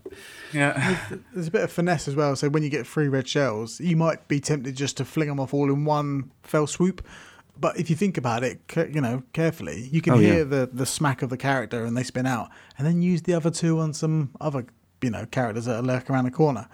The red shells, they're a bit more determined in the SNES version as opposed to. No, so it depends on the situation really. If you're on a Bowser course in the castle, you're not really going to get the best out of the red shells. Too many right angles. They're not good at right angles. Yeah. But in Mario Circuit, for example, they love the open space, so they'll just go straight for the the character. And I kind of appreciate that more in Super Mario Kart. In later Mario Kart games, they're a bit more zealous in hunting you down, whereas in Super Mario Kart, there's an element of chance of. I avoided that red shell. You can even hop over them if you're really good. You can hop over it and get away with it. The AI certainly can. So the Rivals system, we should talk about it a bit more. According to Mario Wiki, Super Mario Kart has a different rival system from the rest of the series. The rivals contain 1 very fast driver, 1 fast driver, 1 medium driver, 1 slow driver, and 3 very slow drivers. Interjection from me here. This is incredibly noticeable on the easiest levels because you are lapping people within seconds.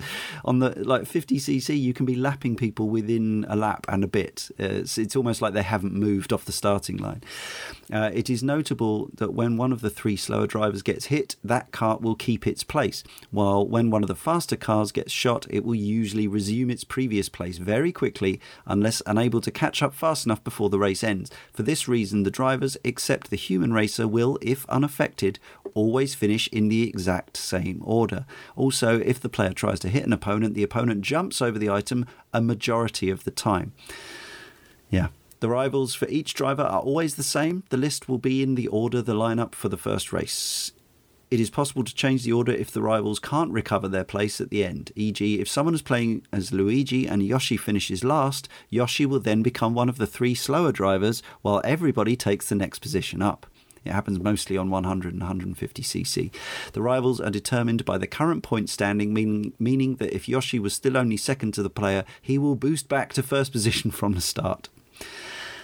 So that's basically the cause of all the agony, the misery, is that we kept saying it's predetermined to a large extent where everyone's going to finish based not only on what character you pick, but what happens in the first race, and so on and so forth. And all you can do is try to be both good enough and lucky enough and skillful enough to get enough points together to get that elusive gold cup. Fortunately, this was before they started giving out the star ratings, which I still always feels a bit arbitrary anyway, because ultimately there are certain things you don't have control over. But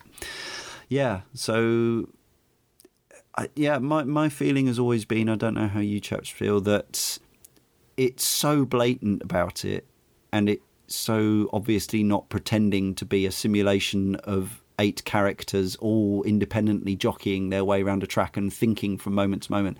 I think it's actually, in a lot of cases, the mistake that a lot of the clones made was that they didn't get why Mario Kart was so addictive was because it cheated.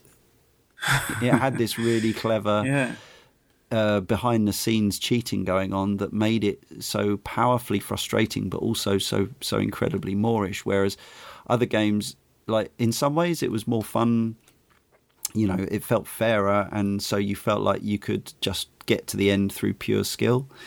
but in another way, it didn't have you coming back for more and more of that delicious masochistic agony. Yeah, I think once again, it's the tweeness and the cutesiness that saves the day here. Let's say this game would have had a very different visual theme. It would have like angry, cyberpunky, post-apocalyptic characters and a very doomy and gloomy setting. I think it just wouldn't be fun. You would just get angry with the game and that's it. I'd play Mad Max Kart. I'd play it. But yeah, the anger and the memories of fighting against these cheating AI characters is why, like you say, you did come back. The fact that Luigi had kind of a sub-star on demand, it felt like. Yeah. And Peach had a sub-lightning with her mushrooms. Like, you wanted to beat those people because they were literally doing things that you couldn't do on demand. You're like, why do you get them? Why does Bowser get to throw Wotsits on the course? Why does... what are the rules here? And the fact that you overcome these cheating annoyances is the fact that that it is why the game is so much fun. It's because you wanted to just teach them idiots a lesson that cheating isn't going to win. Like cheaters don't prosper.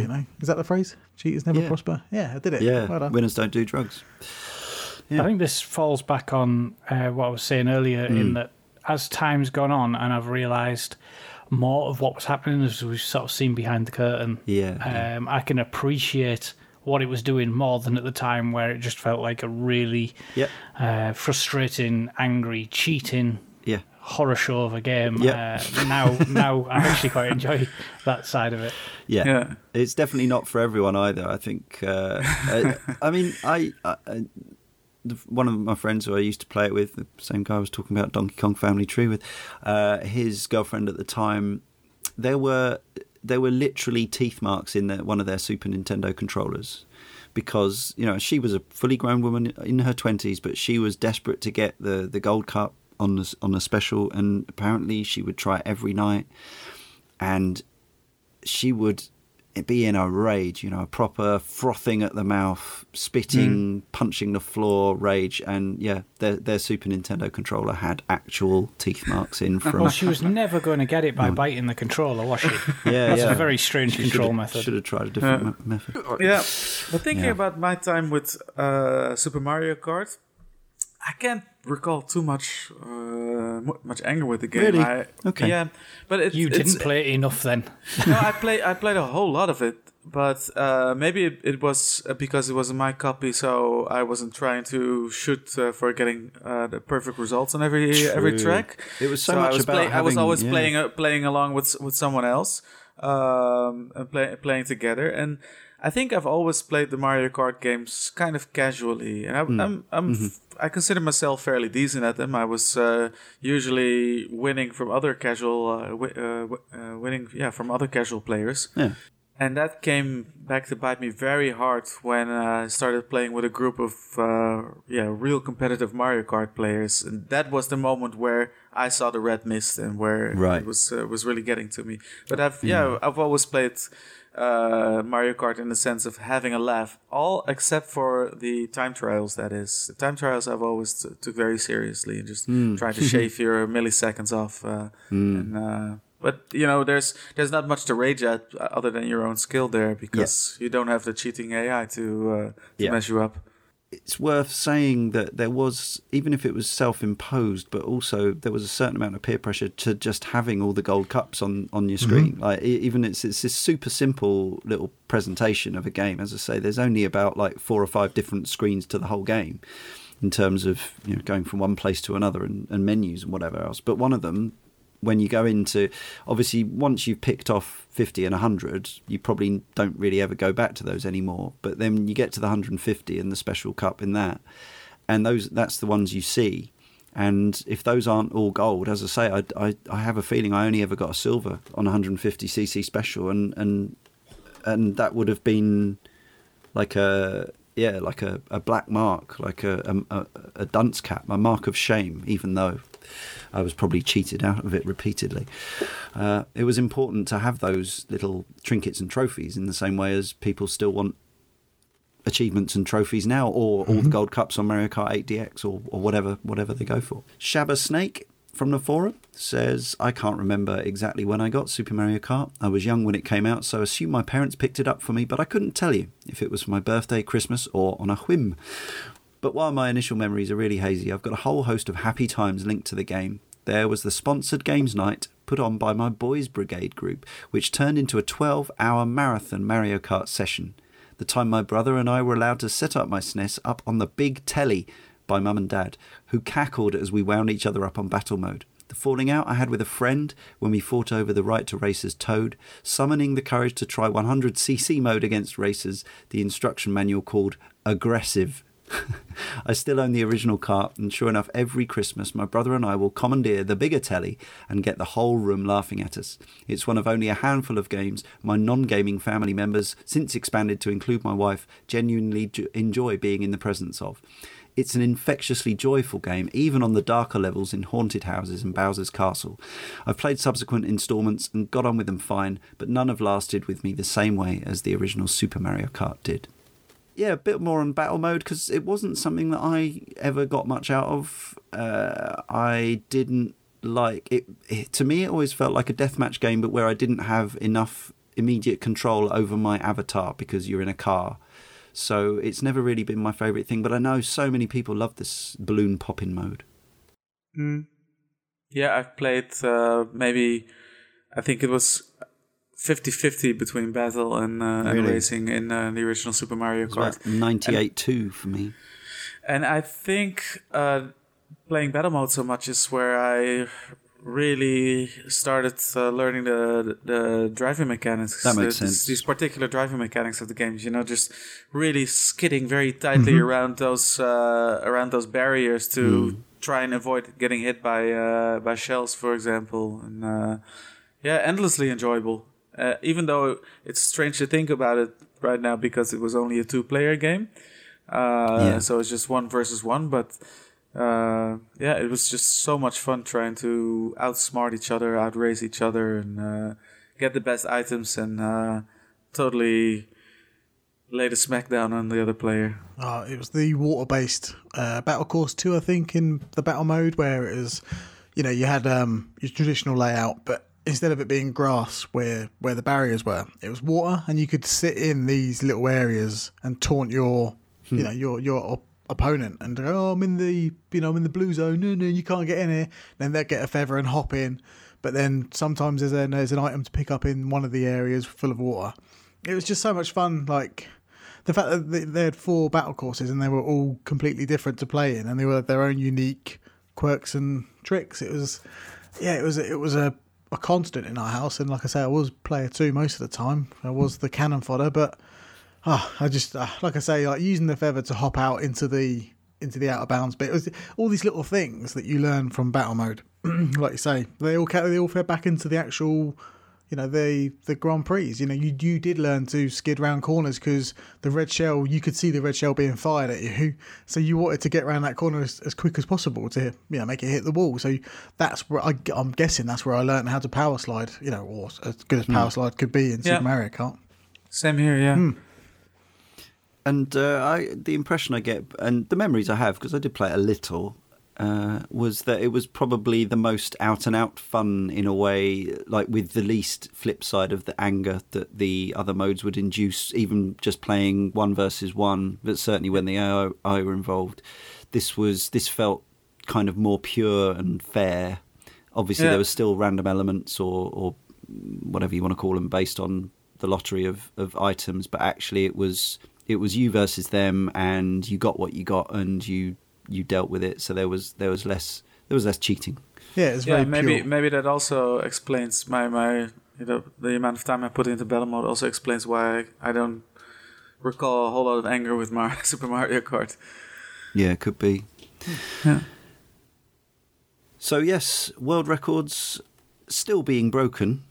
Of course, because there's always a scene. There's always been a big Mario Kart time trialing scene since back in the day, certainly since the internet. The most recently broken record that I saw was Bowser Castle 3, 1 minute 29 seconds, 0.25. So it was an equaled record. So a Frenchman had it called Guillaume Leviache. on 2014, and recently 2015 in August, 2 years ago, that was equalled by Michiel. Can you help me, please? Karel van Duivenboden. Duivenboden. I could have said that. Yeah. Easy. Now you've had it read out to you. Yeah, so that was the most recent one that I could see. I assume that you can still sort of take a screen and upload your N3DS Super Mario Kart time or on Wii U to Miiverse until they switch off the Miiverse.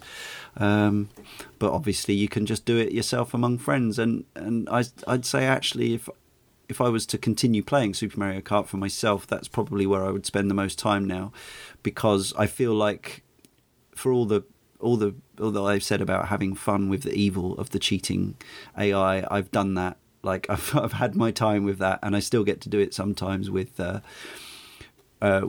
more contemporary games. So, but I still have a certain amount of fun, even though I'm not good at it. I still have fun on Super Mario Kart trying to get that handling that I don't really get, and trying to shave those seconds off my time. You can still store all those times as if, obviously, back in the day your cartridge had a battery backup of some kind.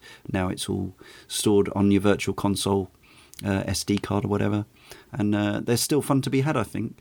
Suits says, from the forum, I owned the Kart, still do, but put the most hours into a friend's copy that we all used to gather together and play. There was 4 of us that used to meet at my mate's house and walk to school together. We used to get around to his a little early each day so that we get a few laps in before we set off. For us, whereas the cups were good fun and battle mode was okay, once we'd unlocked everything, we spent most of our time playing time trials. Always Ghost Valley 1, always as Donkey Kong Jr. Using the heavy characters, DK Jr. and Bowser, meant that you had the highest top speed but the slowest acceleration. Slowest acceleration was nothing to worry about though, as we had the second pip on Lakitu down to a perfect start each time. The time trial mode suited our limited preschool meat allocation perfectly, meaning that after a few laps each, we could set off after all having had a quick go. We started to get quick, and shaving split seconds off was the aim. We even established that you were quicker if you hopped over the 2 full-length yellow jump strips as opposed to hitting them, as hitting them meant more airtime and less traction. It really did make a difference. Cutting the corners as close to the blocks as possible was key to everything, and muscle memory started to come into it. You could even make the bridge shortcut cut mode with a mushroom if you were at full tilt with full coins and hit the yellow jump strip at the right time, clearing the entire section before the usual feather jump. One of the boys, Lee, was easily the best at it, holding the record above all of us. When we'd start to get close from watching his techniques, he'd just find a way to get a few more tenths ahead again. It really was a great time to play games. Regarding the game now, I struggle to go back to it. I find that more modern titles do almost everything in the game better now, which makes me find it hard as a reason to go back to. Nothing should be taken away from the game's original impact and defining gameplay it brought to the control pad, however. Playing Mario Kart 8 gives me everything I need from a kart racer now. So there's a few little cheats and unlocks to be had in the game. You can make yourself small from the start, if you really want to, by holding down some buttons. Yeah, Y then A, I think, something like that. Yeah. Can't remember why you'd want to do that, other than for the sheer Bants. Look, I'm small, but obviously it means you can get squished more easily, I assume, if you want to do that. Yeah, there's a few other little bits and bobs, but nothing compared to what we'll probably end up talking about in Mario Kart 64 in terms of things that were in the game that probably weren't supposed to be, unless I'm forgetting something really obvious. Nothing really stood out to me as being immensely fascinating. One thing I did want to mention was, because I think it's a great loss that really none of the games in the series have matched up to it. The custom win poses for the characters. When you finish first, the end sequence sort of came back in Mario Kart 64 with the giant floating fish, which is delightfully surreal in itself. But cheap. But in Super Mario Kart, each character that you win with has a different animation. I mean, we're talking about 3 or 4 frames of animation, admittedly, but some of them juggle their winning bottle. Some of them have a little vine that goes up in the air. Some of them clap themselves, and it's ever so cute, and I think it's still really sad when I finish a Grand Prix in Mario Kart 8 or DX, and I mean the trophy looks lovely, sure, but nothing cute's happening. Yeah, that's the low point as far as ending ceremonies go. But yeah, ever after Super Mario Kart, it's just been the characters driving around the track, or in the case of Mario Kart 64, they park their vehicles get lifted up by the podium. Yeah. Yeah, I mean it's something, but they don't have any individual. No. They just stand with their carts on the podium. Yeah. It's the same when you win a when you win a race in one of the cups. You get a jingle that plays after you clear the line, woo, won, your first place, and then Koopa Troopa's got his own one. I think it goes do. But when I watch a video of another character winning and it plays a different jingle, that completely messes with my mind, and that goes for the other winning animations that I've probably never even seen. I've seen the popping of the fish one quite a lot because it's funny. Well, who doesn't love an explosive, inflatable fish? That's brilliant. Yeah, but some of them, they make the piranha plant stalks grow, and I'm like, that's not the winning animation to this game. That's rubbish. I want a popping fish. It's worth playing through some of the, even if it's just some of the easy cups with different characters, just to see. 3 frames of animation. Who is the character that very stylishly clanks 2 champagne bottles together? Is that Yoshi or is it? I was going to say Yoshi, but I can't really remember. But that is pretty cool. But champagne in a Nintendo game? Yeah, I think it's pop. I like to think of it as non-alcoholic. I like to think that they're all getting completely wasted and drunk. Yeah, they do lines afterwards as well on the track. I've seen it. Yeah. Classic Nintendo. Yeah. All right, before we summarise our Super Mario Kart feelings over 25 years, we've tried to ask you to summarise yours in just 3 words. It doesn't seem fair, does it? But as usual, some of you have done a great job. Let's start with Darren. And this goes in theme with me making noises throughout this whole podcast. Boop, boop, beep. And that was by Mealtime Strategy. Amanda Up said, stuck on walls. Spencer Saunders, water is death. Neil Gilbert touches on something Leon said before, like it takes longer. Jagger Gravning says, fundamentally unchanged since. Craig said, Mode 7 Heaven. Matthew Hanlon, donut planes forever. Gary McAfee, feather jump shortcuts. Mr. Pink Eye, balloon bursting battles. Eric Mickles said, constant Friday rentals. Sky Potter, multiplayer fallings out. And Tommy DeSala says, started a phenomenon. Thank you. Some new 3-word reviewers there. Keep them coming. The cooler, wittier, funnier, smarter, the better. Right, well, let's summarise. We'll start with Carl. Normally try to work up from the most negative to the most positive. I'm not exactly sure whether that's the case this time, but Carl's obviously had an interesting journey with Super Mario Kart from disdain to respect. Yeah, I think that's probably a great way to put it. And I'm not sure it's a game I'll ever love. I'm not even sure it's a genre I'll ever love. Mm-hmm. So it's hard to be too critical of a game if the genre is something I've never overly clicked with. But certainly over the 25 years since Super Mario Kart was released, my respect for the standard and qualities that game offers the player have improved no end. And I'm a fan of how much other people really like Super Mario Kart, and hearing other people discuss their memories and how they love to play it and their favourite tracks and power-ups and characters is something that I really enjoy listening to. It's akin to when you get a video game that you maybe prefer watching someone else play than playing it yourself. That's how I feel about Super Mario Kart, and I feel like there's many experiences that I've lived vicariously through others, and I, for 1 minute, don't regret that, because if I don't click with it, I would like to appreciate it or enjoy it in some other way. And I know that Super Mario Kart is somewhat of a sacred cow. It was a game that we were always going to cover when we formed Kane and Rince, and it's taken us a long time to get here, and I always thought that it would make for an interesting discussion as a game that I didn't like. I was always quite open in saying that it was a game I didn't like. Yeah. And what is interesting is that it's taken us 5 years to get here, and in those 5 years, my opinion of the game has actually changed, which, you know, we pride ourselves on not discussing something within 6 months, and 25 years is obviously a little bit longer, and even over that time, my opinion of something's changed. As a series, it's something that I definitely enjoy now. And a lot of that has changed with my opinions that have come from Super Mario Kart. And you sort of the enjoyable origin story of it all. I still think it's a beautiful game to look at. It sounds nice.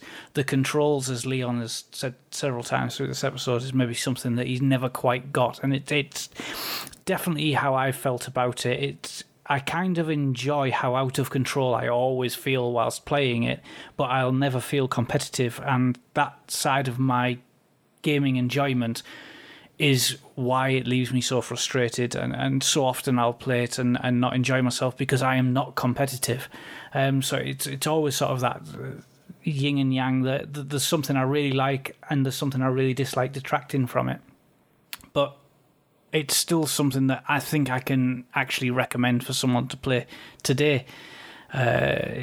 All the Mario Kart games do feel different, so there's no reason that Super Mario Kart has suddenly become unplayable. Just if you do get around to play it, play the NTSC version without the black borders and the 15% slowdown, because that, especially in this where you're always in split screen mode, does make a world of difference. Yes, completely agree with that. Yes, I've owned many copies of Super Mario Kart, as I say. Still play it sporadically from time to time. Every time it gets a re-release, I'll play it for a bit, do a few time trials, complete a few cups. I still find it very charming and adorable. I don't necessarily want to go through the pain of winning all the cups again against the notoriously cheaty AI, and the fact that the game is very deliberately stacked against the human player. It's a shame that the N3DS version doesn't support multiplayer, but there are still ways of playing this multiplayer legally and illegally. And of course, hopefully a whole bunch of people will rediscover the joys of Super Mario Kart on the mini SNES, whatever it's called, later this year. Hopefully the emulation on that will be absolutely top-notch. It will look and feel great. And there'll be some swearing and pad gnawing and stuff going on in houses later this year around the world, maybe at Christmas and stuff like that. I consider Super Mario Kart, at least, I've got like several copies of it in various forms. I consider it a kind of essential part of the collection, even if it's not a game that I play all the time. But I do have a lot of fond memories of being really, really furious at it, which is odd, but there it is. Mikhail Kroda. Yeah, I was hesitant about coming on the Mario Kart podcast, Super Mario Kart podcast and Mario Kart 64, that is, because I wasn't sure if I was going to have anything interesting or insightful to say about them, even though I've played all the games in the series, and I have my opinions on which ones I like most and which ones I think are better. And speaking of that, I think it might be fair to say that Super Mario Kart and Mario Kart Super Circuit might be the Mario Kart games that are the purest in some sense and the most skill dependent. We've spoken about the typical way of handling that Super Mario Kart has, and that it's not like the driving or handling of driving any other racing simulation or racing game. Or game at all, really. Or game that's out there. It's very much its own thing. Yeah. But within that consistency, I think it's very, very skill dependent. There's a definite skill, high skill ceiling to mastering it. Maybe more so than in any other Mario Kart games where the tracks got wider, the item usage or the weapon usage got more widespread. There were more and more items were getting introduced as catch-up mechanics that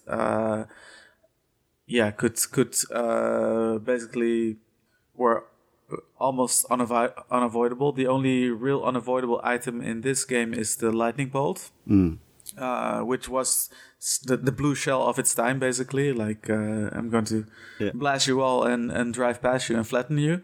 But it wasn't just you that it affected. That's the key difference, isn't it? It was exactly the whole pack except for the person who used it rather than the first cart. Yeah. Yeah.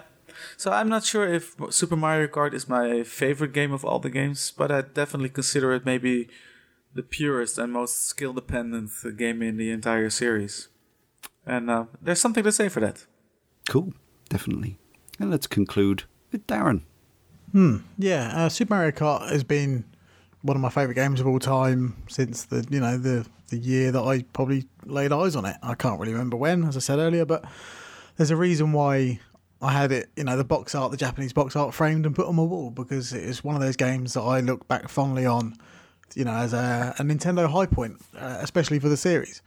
There was a reason why when Mario Kart Super Circuit was first revealed, I was breathing a sigh of relief that it looked Mode 7 again. It's kind of like, back to form. And that's because Super Mario Kart was just it left such a massive impression on me in terms of understanding. The Super Nintendo for me was kind of, even though I'd never had one, I kind of milked those games because Nintendo knew how to make a really good learning curve, and even though Super Mario Kart does cheat, I do feel like it had a good enough learning curve for you to understand and become good at the game. Same as Super Mario World, you kind of, by the end of it, you kind of feel like you're the master of that game. And I kind of felt the same way about Super Mario Kart. Yeah, it's really good to play. If you're not a fan of the modern trappings of a Mario Kart game, you can go back to this one and not have a blue shell. It's fine, But I think the simplicity of it all really does lend itself a lot of favours. 25 years on, and I recommend it pretty much wholeheartedly in 2017. It's a classic for many reasons, as we've discussed, and like I say, it's up there with one of my favourites. And yeah, you should if you've got a new 3DS, even though you don't have multiplayer, definitely give it a shot regardless, because there's an experience there that is that the GBA version kind of comes close in terms of just the raw essence of what a Mario Kart game is. And I do think Super Mario Kart is the distilled version of Mario Kart, because it's the first one. They're not going to go in with all guns blazing, but I think less is more in this case, and it definitely remains up there as one of my favourite games of all time. And definitely one of my favourites of the series. Yeah, amazing. I really, really like it, and I kind of wish, looking back on it now, I kind of wish there was more to it. But even though I just said less is more, looking back as a person who's played it for 20, it must be nearly 20 years now, I guess. I kind of wish there was more to do in it, because you look at it now and you're like, it's a bit bare, and then and then you do start playing it and you think, actually, no, I'm going to give this another go and teach those cheating characters what for. Yeah, a Nintendo classic for good reason. Lovely. So, it remains for me, Leon, to thank Darren, Carl, Michiel, and our editor, Sean, as well as all our correspondents who definitely contributed a lot to this podcast. Thank you to all of you for listening as well. And remember, if you've enjoyed this and our other podcasts, please consider heading to Patreon, our Patreon page, Cane and Rinse, and donating that minimum of $1 a month or more if you think it's worth even more. If enough of you do this, we will make double the amount of Cane and Rinse shows in the future. Patreon.com/Cane and Rinse. Make it happen. So, next time, in issue 283, it's the second of 4 podcasts regarding the adventures of Geralt of Rivia in our The Witcher 2 Assassins of Kings show. Until then.